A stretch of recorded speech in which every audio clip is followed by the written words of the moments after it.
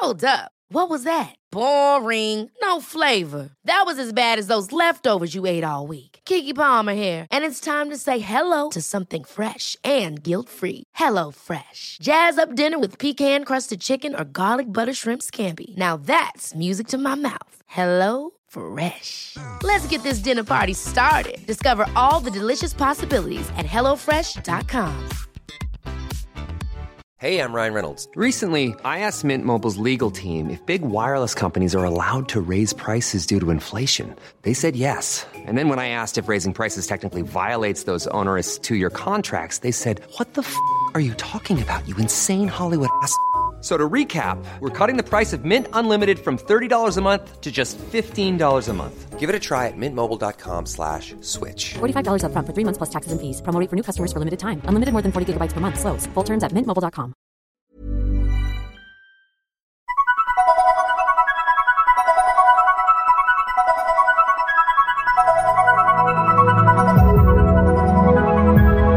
Hello and welcome to the Food and Psych podcast, where I, Kimberly Wilson, chartered psychologist and award-winning artisan, explore the intricate relationship between food and the way we think.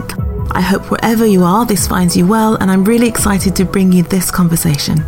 In today's episode, I talk to Cheryl Hill. Cheryl is an independent theatre director, and her company, Ships in the Night, in January launched a new project, part funded by Arts Council England, looking into the complexities and real-life experience of obesity in the UK. Cheryl describes herself as an obese woman and was frustrated by the way that the public discussion on obesity didn't seem to relate to her own experience or those of other overweight people that she knew. She and her team are in the process of developing a theatre production that will highlight the varied and individual experiences of overweight and obesity, with the hope of opening up a more nuanced and compassionate public conversation on the topic. Cheryl and I found some time to talk while she was in London undertaking some research for the project.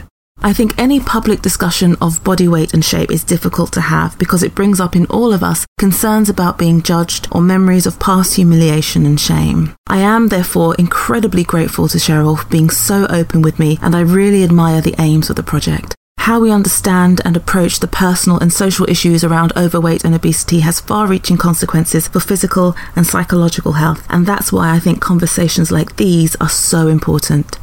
So, without further delay, here's my conversation with Cheryl Hill. We'll start from the top, and we've just finished our meal. And we'll wait and see if you survive the night.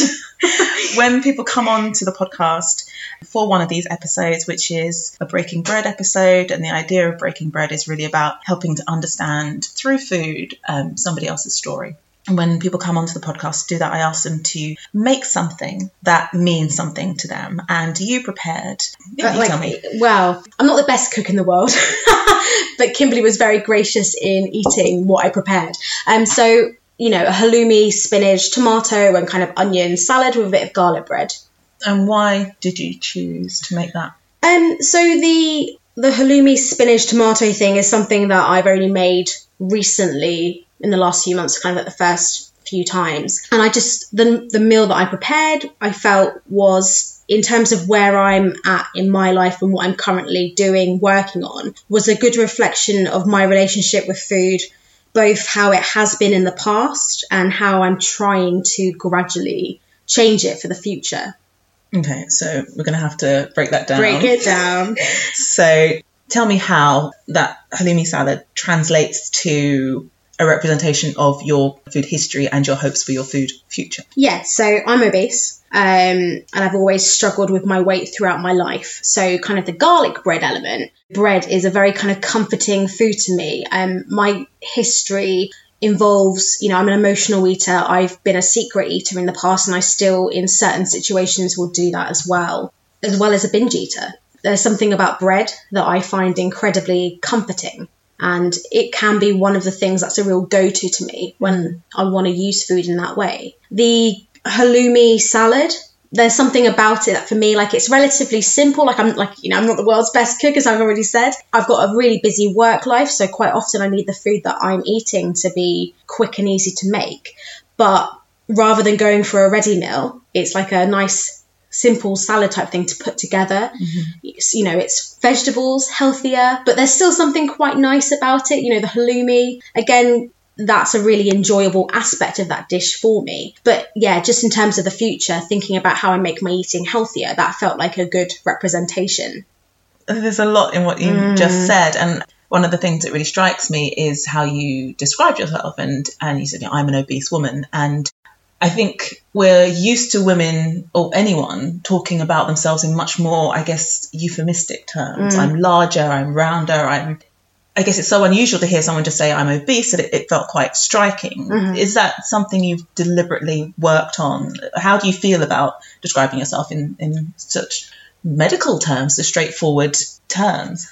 It's difficult, and it's not an answer I can give. Sometimes I don't know the answer myself. I feel for a long period of time, the word fat was a really difficult word. There's a lot of nasty associations. When I was younger, I would not have wanted anyone to call me that word. And quite often if they did, it was in a negative situation. But I'm at a place now where I'm quite happy to call myself fat. And for me, I just purely see it as a descriptor, just like thin, tall, short. If someone else was to use it at me, not necessarily the same relationship, because it depends what connotations they're giving that word. For me, I know there's a lot of debate over BMI and how useful a tool that is. But it's, as someone who's not got a background in kind of the medical industry, and I just have to go on what my doctor's telling me, it's quite a clear cut definition when I'm talking about my weight issues. Like, I'm in that category. So therefore I am obese. I personally probably find the more euphemistic terms a bit more challenging, because I always feel there's quite a patronising element to them. I hate being called cuddly, for example. I hate the term BBW, so big, beautiful women. In what context is BBW used? So for dating, dating sites, I would much rather just list my weight as overweight rather than this kind of, I don't know, I personally always feel like why are we just tagging that on? Are you kind of implying that the big part isn't okay? So therefore you've got to add this slightly nicer thing onto it? Well, I think probably yes, right? Because you said that, for you, fat is just a descriptive term, the same way thin and tall and short are. But of course, we know that socially it's not used like that. Socially it is used as a pejorative term. Socially it's used to attack and to berate and to belittle. And it comes with all of those other insidious meanings as well. And so you can understand why people wouldn't want to use those terms. And there's something I think quite interesting about the reclamation of a lot of terms by different groups as well. Yeah, I agree. And how possible it is to reclaim certain words, because you also then need to convey that to other people who aren't members of that group in order to really get that across. How have other people responded to you if you've described yourself as... Wow, it's awful because, lovely people that I'll be talking to, and I'll just casually say the word and I can see them, she's used that word about herself. It's such a loaded word. So they can be the most well-intentioned people, but me bringing that into the conversation, it's like a bomb has exploded. But I think that's possibly one of the problems, is because that word has become so loaded with such negative associations. It means people are quite nervous about talking about size. I think, and that's obviously one of the reasons that I've asked you to be a guest on the podcast, because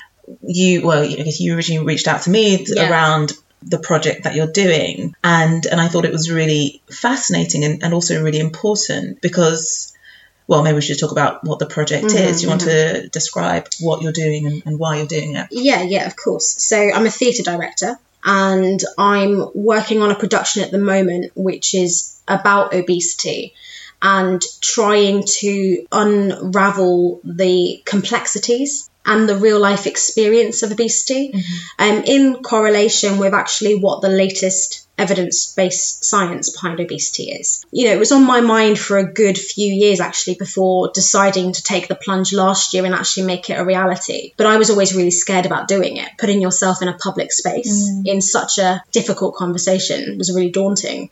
It took me a lot of time to want to make that step. But it came about because I just have felt more and more that the conversation around obesity, and of course, obesity isn't necessarily a negative thing. There's a lot of different opinions about obesity, but there is a very overwhelming narrative that obesity, fat people are lazy and greedy. There's quite a lot of abusive connotations with the conversation. And as I've said, I've got a history of having, a difficult relationship with food, using it in ways when I'm feeling stressed or upset. And I have spent over a decade actively trying to diet and having periods where it's been going, well, seemingly well, but at the time when I'd lost my most weight ever, I was actually being quite restrictive and rigid around food. 2 times when I've kind of really then piled on the weight, a huge amount, a difficult relationship with food. And so for me, I know that my own relationship goes much deeper than just being lazy and greedy. I mean, don't get me wrong, I'm probably like my own worst critic. One of my biggest fears is ultimately, does it come down to just that I'm lazy and greedy? But from starting doing this project and talking to more and more people, my kind of gut feeling that it isn't just that simple feels more and more accurate. We are just at the start really still of doing this, so I could be proved wrong, but there seems to be a lot of people who can talk to me in quite complex ways regarding their relationship with food, and I just wanted to delve into that conversation and explore it a bit more. Yeah, and I think the idea of a conversation is so important, because I think you're absolutely right, and there is a very simplistic view of why people are overweight or obese, and it's very interesting because that kind of simplistic view isn't seen at the other end of the spectrum. So if you see a story, if you read an article about someone who is anorexic or bulimic, you understand inherently that there's something very complex going on, that this person is using food in a different way, in an emotional way, in an attempt to control. But somehow at the other end of the weight spectrum, when people are overweight or obese, the assumption is completely gone. There's no complexity there. The assumption is just that people are lazy or they're greedy, that they're not trying hard enough. If they would just work harder, it would be different. This is something that people are doing to themselves. So there's inherently, as my chair creaking, inherently there is this automatic loss of empathy or of a willingness to consider that there might be something else going on there. And that's really one of the reasons that I wanted to have this conversation with you, is because obviously what I see in clinic is something completely different. And I see the multitude of ways in which people are using food, not feeding themselves, not in a nourishing way, but using food for a plethora of different reasons and aims and goals. But that side of the story is so rarely seen.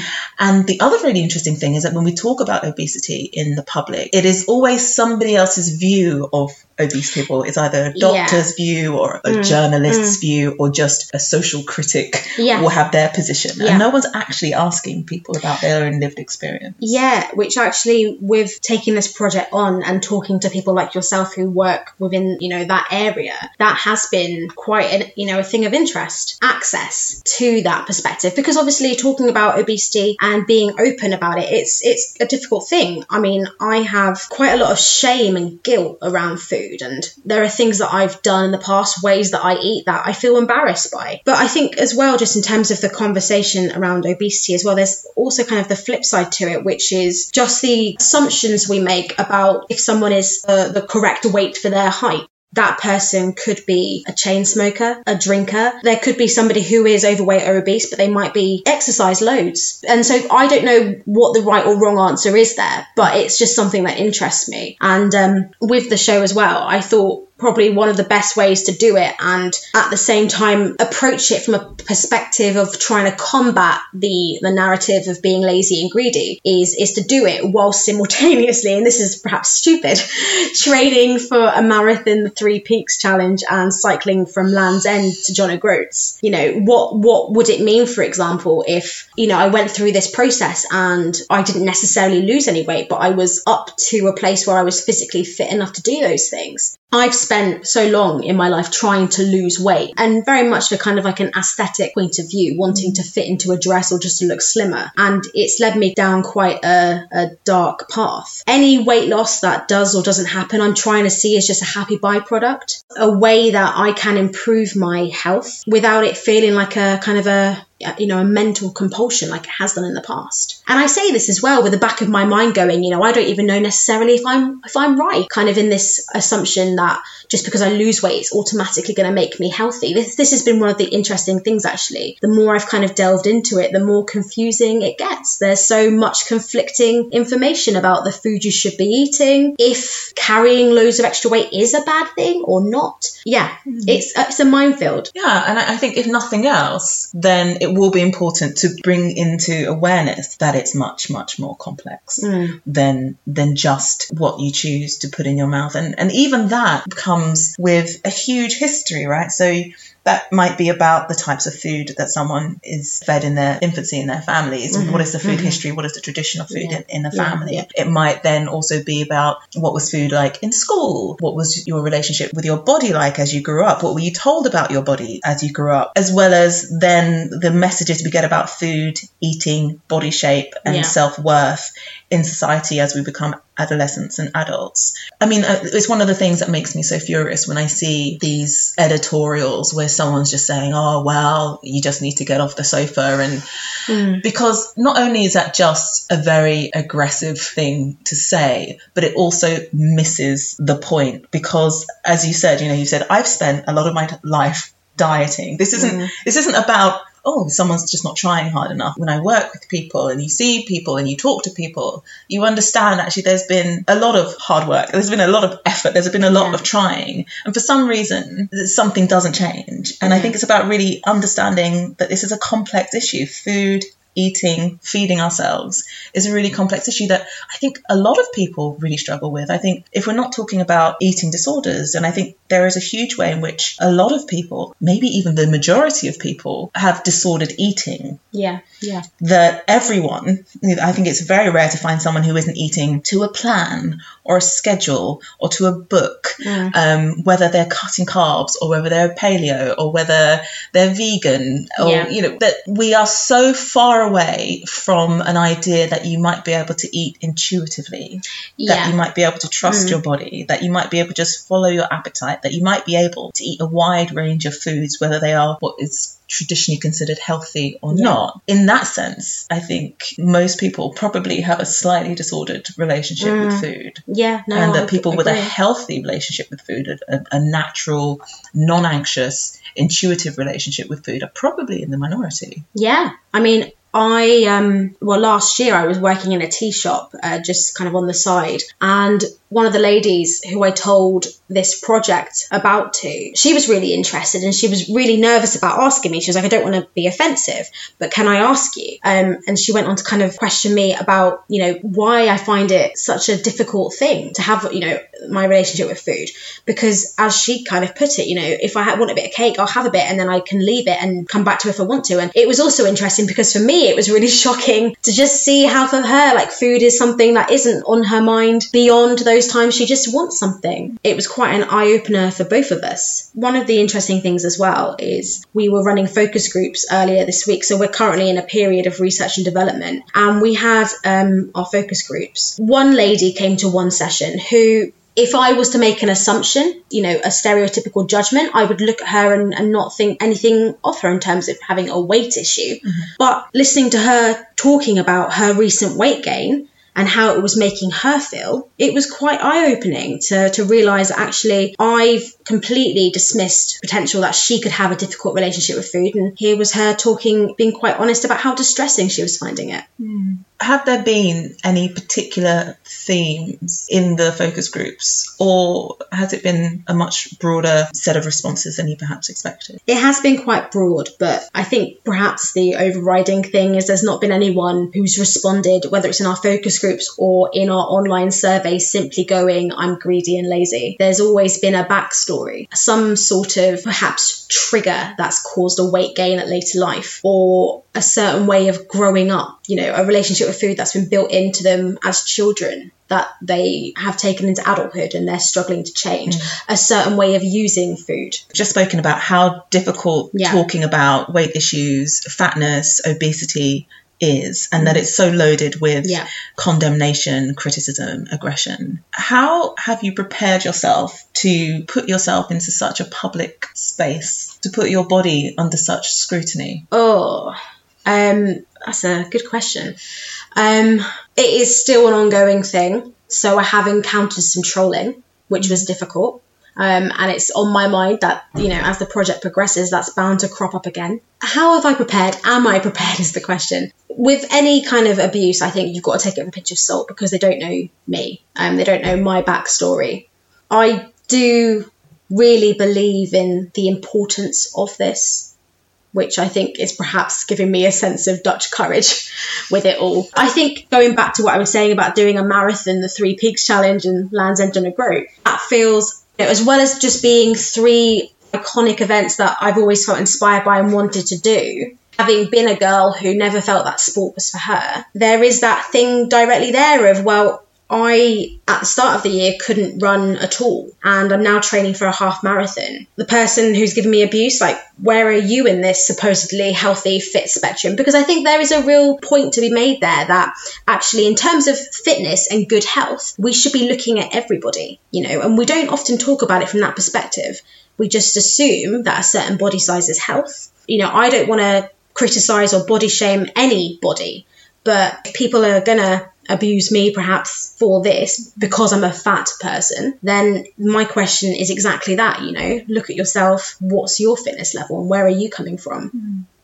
So what is the goal of this project? What in an ideal world would you want to happen? There's an element of trying to build up empathy and just to challenge the stereotypes that dominate obesity, especially working in theatre as well. You know, I see the portrayal of obese characters or fat characters. It's very often a certain representation, the funny character or, you know, the character, the very kind of simplistic sub-characters to support the narrative of other characters. It's about just opening up the conversation, trying to make it a kinder conversation in terms of how you would tackle obesity. And again, I say this with like a pinch of salt because I don't want to say that big bodies are necessarily unhealthy, but just in terms of how the medical profession might approach it, doing something that gives them access to those personal stories so that they can perhaps improve their knowledge, their understanding, so that for those people who perhaps do want the support to lose weight, they can have, you know, more success potentially. Perhaps it's a better understanding of how much it might be a thing in the mind we need to really focus on, rather than just saying to people, just eat less and move more and come back to me next month for a weigh-in. Yeah, I think it's interesting that you mentioned the medical profession, because I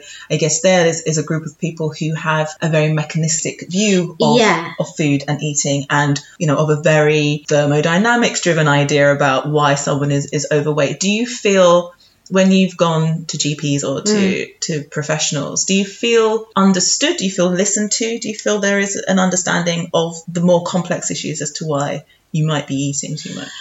I'm really lucky in that the GP that is supporting me through this project, so I go for just a month's check-in just to check that what I'm doing is healthy, not so much, you know, just to weigh me. Throughout this process is great, and we, you know, the chats we have, like, she's really empathetic. I have to admit, and maybe this is bad of me, but I've definitely got into the habit of going to the doctors and kind of getting the fat thing out of the way, going, oh, I know that I'm overweight, which perhaps I shouldn't do. Why do you do that?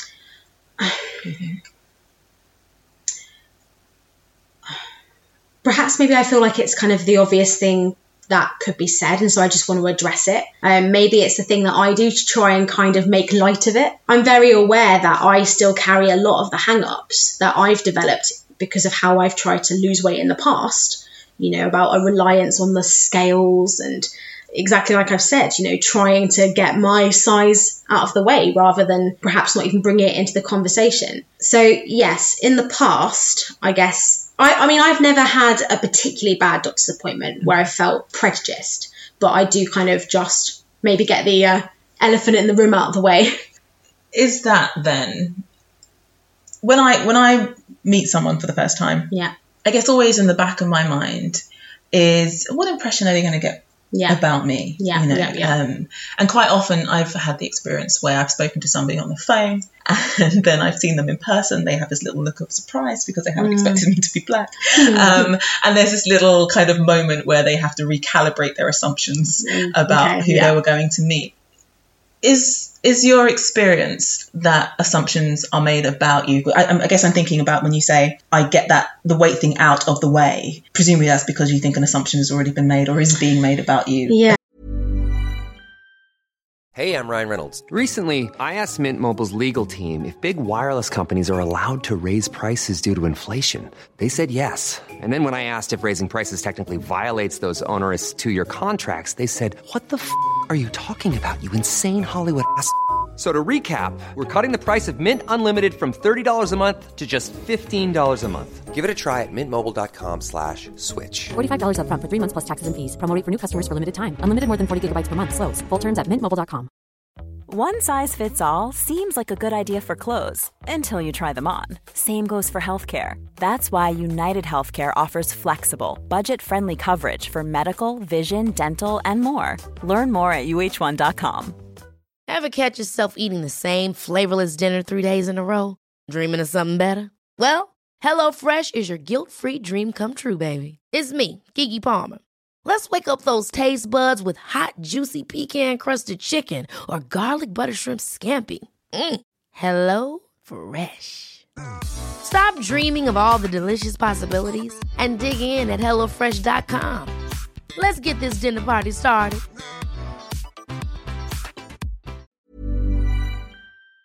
As soon as you arrived? I have never felt prejudiced in terms of things like work and stuff, to my knowledge. Like, I've never come away from a situation. I've definitely been abused on the street. You know, I've had one lovely drunken man shout Jabba the Hutt at me as I was walking down the road. I was just walking through a park, minding my own business completely, and there were a group of men who'd been doing some sort of exercise class, were lying on the grass, like really worn out, and I overheard them say, "Well, she's a big girl, she could handle it." Yeah, completely unsolicited attention and stuff. I don't know what that means. Yeah, well, they have loads of kettlebells around, so probably to do with that. But yeah, they're definitely, in terms of just elements like that. Yeah, and I think you'll probably be hard-pressed to find somebody who is overweight who hasn't had that sort of experience. But yeah, I guess maybe with the doctor thing, perhaps I do feel like they might just, you know, then they're not going to look at me and think, oh, she's training for a half marathon. They're more likely to think she eats loads of cake and sits on the sofa all day. So maybe what I need to do is, rather than go in and go, I know that I need to lose weight, is actually go, well, I'm training for a half marathon. Yeah, but there's something quite interesting about the preemptive strike, isn't there? Yeah. I mean, it's a protection thing. It's a defensive mechanism where you kind of go, look, I know what the possible slings that are going to be shot at me are, so I'll just sling them first, and then we can have a conversation. No, I think that's completely true, actually. And in terms of my journey, getting more comfortable just saying I'm fat, at school, I was absolutely mortified if the word weight was used in any context. I could be in a science lesson and we'd be talking about the weight of a chemical we were about to explode. and I would be just sat there, so much anxious feeling in my stomach, doing everything I could to avoid eye contact with my teacher or my fellow pupils, feel myself going bright red, a real fear that that word's going to be said weight, and everyone's going to associate it to me, which is ridiculous in a way. Well, no, it is ridiculous.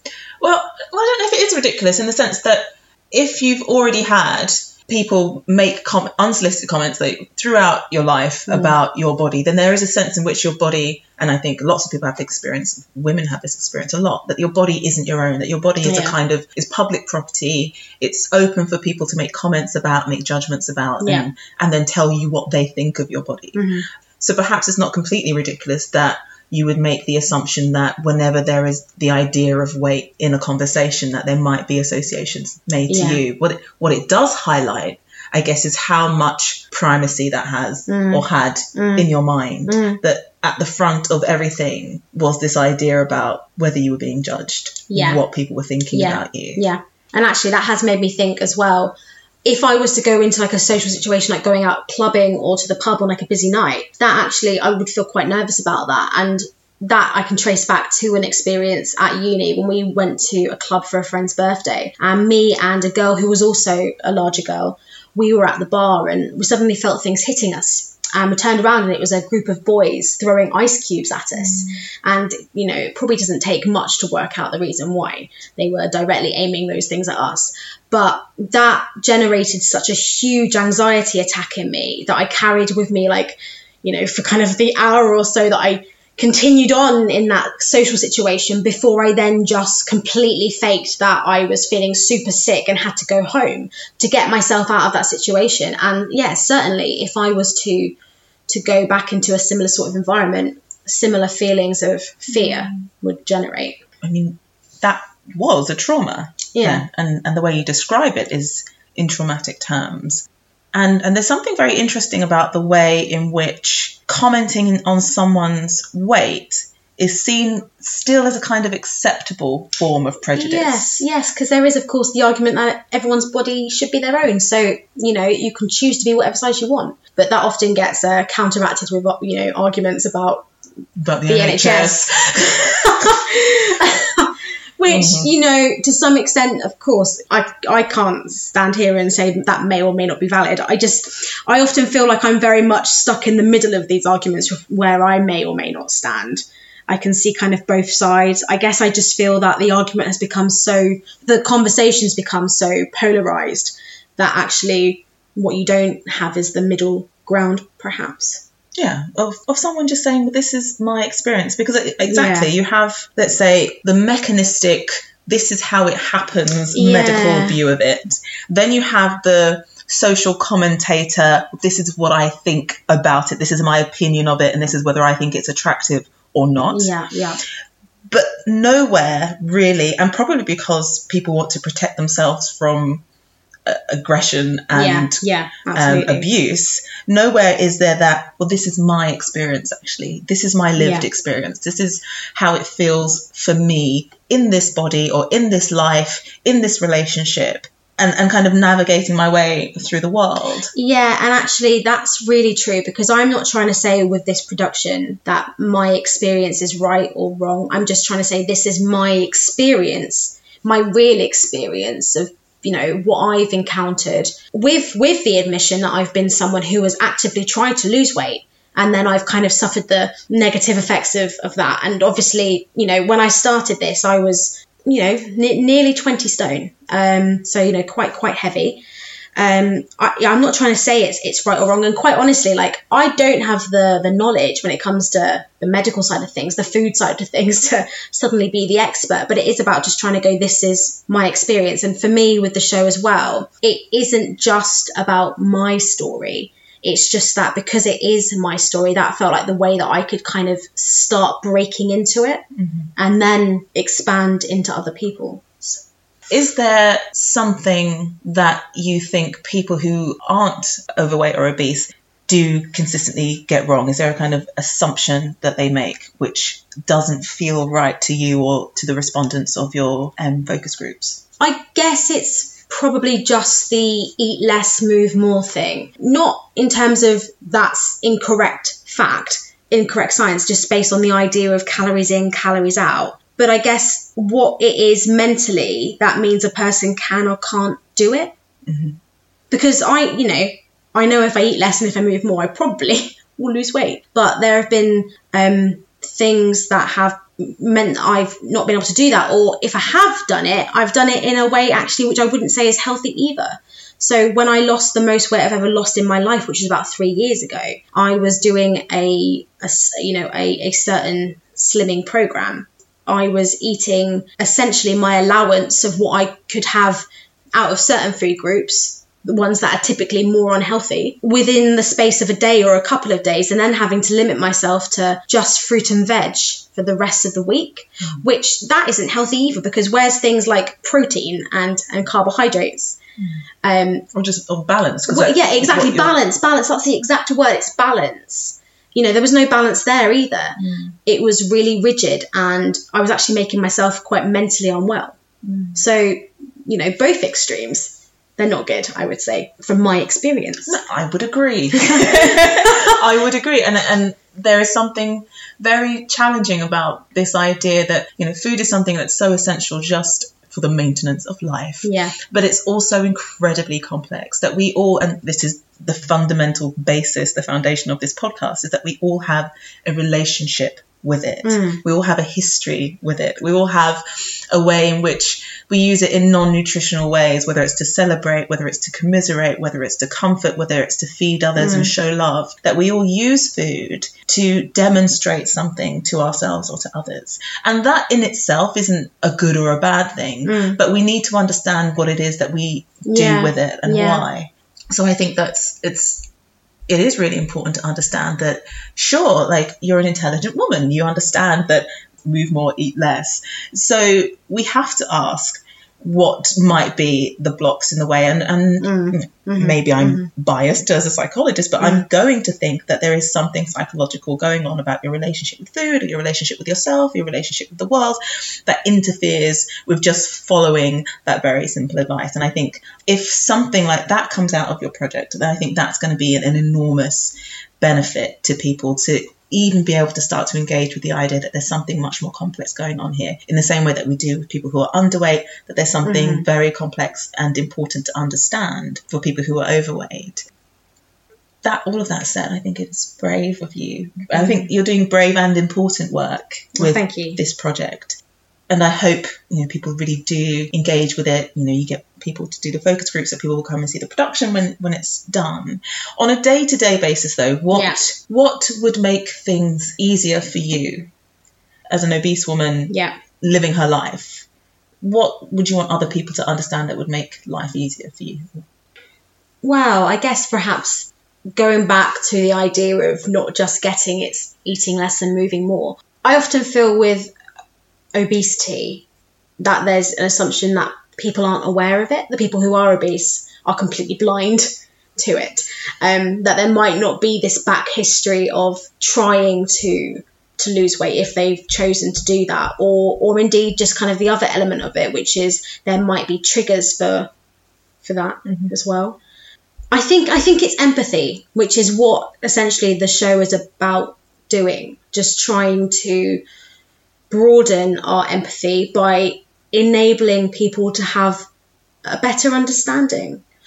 And I don't think as well with society, like as a whole, we have many stories which actually enable that to happen, many narratives within society. And just generally as well, I guess, if potentially I'm somebody who can start off with a very limited ability when it comes to fitness, and somehow cycle myself eventually to the other end of the country, then for everybody, no matter their size, but who might be living sedentary lives, perhaps it might be some sort of small inspiration. Let's just hope I do it. It's not easy, that's for sure. But don't you find also, actually, that's often the case as well, that a lot of these narratives, like these transformation narratives, it's kind of like, look how easy it was and how quickly I did it. Whereas the reality is, for me, that actually it's really tough. And there are plenty of times where I'm just like, oh, I've got to go out running now. And the key thing for me as well has been finding actually what I really enjoy about running, and finding the exercise that I want to do, because it isn't a case of I'm doing it to be healthy or to lose weight. It's because actually I really love it. Like, it's really good fun. It really engages my brain as well. That you can perhaps have a relationship with both food and exercise, which is about enjoyment, about pleasure. Surprisingly, not just the idea of no pain, no gain. Yeah, it doesn't have to be aggressive and hostile. And ironically, it's kind of quite a strange message when you're trying to encourage people to do it. But I think you make a really good point about the simplicity of the narrative of the message, not just in the move more, eat less, but also in those transformation stories. Because, we've seen them all. There's a sad picture at the beginning with someone who's overweight, and then they're, glowing and happy afterwards. And then you get this very 2-paragraph, so-and-so used to live off sausage rolls and da-da-da. And then they shifted and started eating porridge and baked potatoes, and just as if it were that simple. But isn't that a really good point that you've raised as well? This idea that just because you're overweight means you're sad, and that the happiness lies in skinniness. And I often wonder, with kind of the arguments around, that being overweight isn't a bad thing. Part of it is like, well, it's quite insulting to be told that because you're overweight, obviously your life is miserable. There's lots that I love about my life. And I am generally quite a really happy person. So, but yeah. Yeah. But there's something that I think is difficult to accept about that. Yeah. There's some belief, I think, in society that if you're not at least striving to have the aesthetic that we've all agreed is the right one, then you must be very, very sad. And I don't know if you would necessarily agree or have any kind of feeling about it, but that aesthetic is often through a particular lens as well. Well, yeah, I mean, this is one of the interesting things about body size, because when we were talking earlier and we were talking about larger bodies and in West Indian culture and in some parts of African culture, actually women are prized who are larger and who are, who would be described as obese or maybe even morbidly obese. Women take hormones that designed for animals to help animals put on weight, and women have been taking these hormones in order to help them put on weight and get bigger. Yeah. In Jamaica, the term for a skinny woman is mager, as in meager. She's skinny, she's underweight, she's unattractive. And actually it's a bigger woman who is more attractive. Yeah. So there is, and that shifting, of course, as the kind of Western view, the Western lens of bodies expands. Yeah. And again, that's not necessarily to say that to take veterinary hormones is a good thing. Yeah. But there is, of course, a cultural, context, lots of these things about how we understand aesthetic, attractiveness and beauty. And again, that's one of the reasons why it's a very complex issue, and it's not quite as simple as, And you think back to English history as well, like the days of yore when having, sugar was, and being fat was a sign of wealth again. The ability to be able to have that stuff. And that you weren't out in the fields working. Yes, exactly. Like that whole kind of historical context there is to this whole thing too. I think one of the most interesting things that I've found as well in this journey so far, because what I've been trying, and it's not always been successful, is about how I can learn to eat intuitively and rely more on my body's mechanisms rather than, calories. And actually, the number of sort of binge type episodes, or the number of times when I've kind of eaten and gone, do I regret that? Okay, yes, I actually do in this moment, have lessened, because on the whole, if I do want something sweet, like a chocolate bar, I'll just have it. And, I'm trying to say to myself, one a day tops, because let's face it, chocolate isn't the healthiest thing in the world, but it's still, delicious. It kind of does like a mental tick for me in a way. It's like, that buzz. But actually by 9 times out of 10, just by having it, then actually I haven't wanted to have more because I've let that happen, rather than the times when I've been like, no, I'm going to ignore the fudge cake. And then a week later, I'm eating half of it in one go.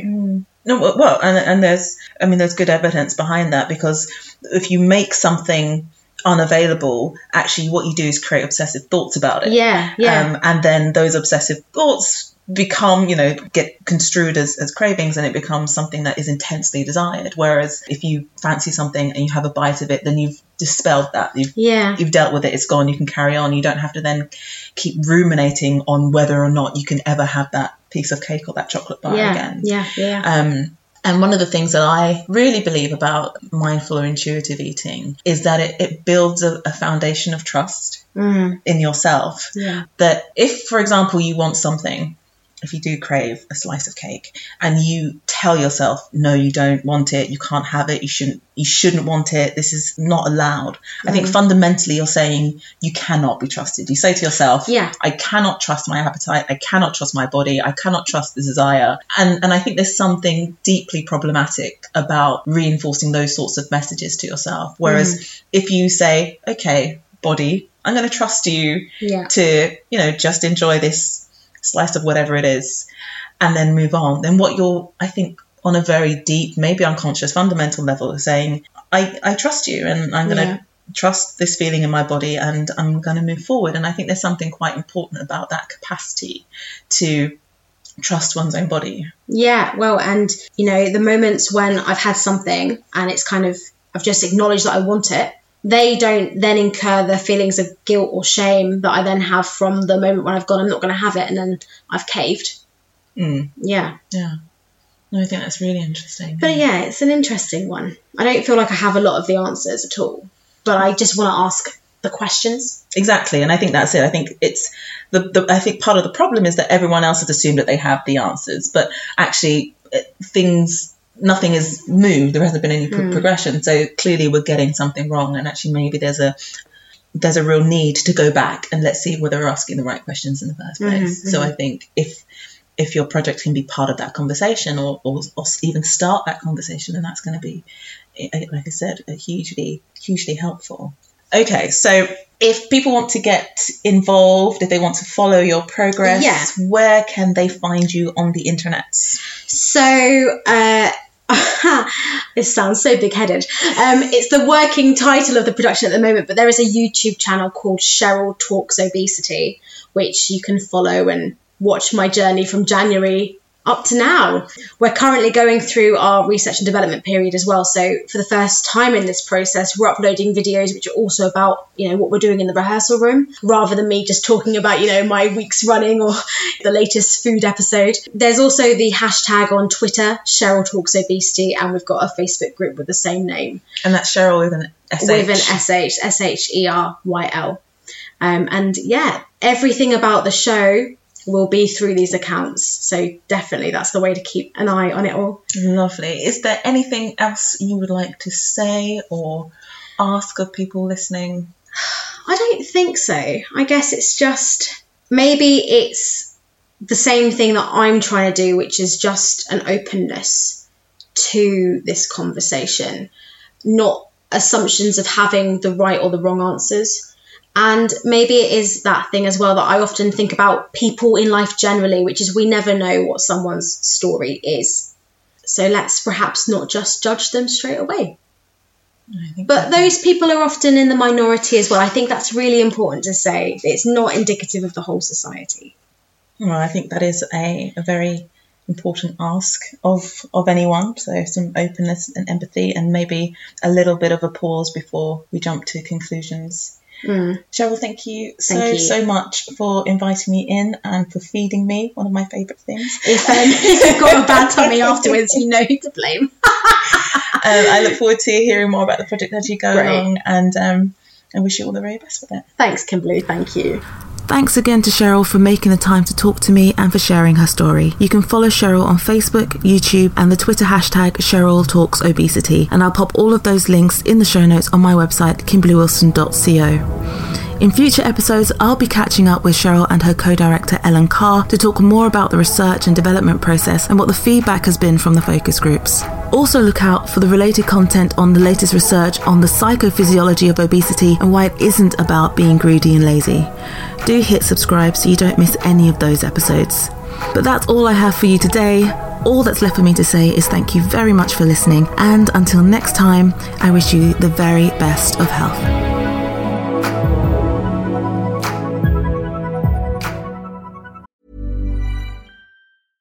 Imagine the softest sheets you've ever felt. Now imagine them getting even softer over time. That's what you'll feel with Boll & Branch's organic cotton sheets. In a recent customer survey, 96% replied that Boll & Branch sheets get softer with every wash. Start getting your best night's sleep in these sheets that get softer and softer for years to come. Try their sheets with a 30-night guarantee. Plus, get 15% off your first order at bollandbranch.com. Code BUTTERY. Exclusions apply. See site for details. Even when we're on a budget, we still deserve nice things. Quince is a place to scoop up stunning high-end goods for 50 to 80% less than similar brands. They have buttery soft cashmere sweaters starting at $50, luxurious Italian leather bags, and so much more. Plus, Quince only works with factories that use safe, ethical, and responsible manufacturing. Get the high-end goods you'll love without the high price tag with Quince. Go to quince.com/style for free shipping and 365-day returns.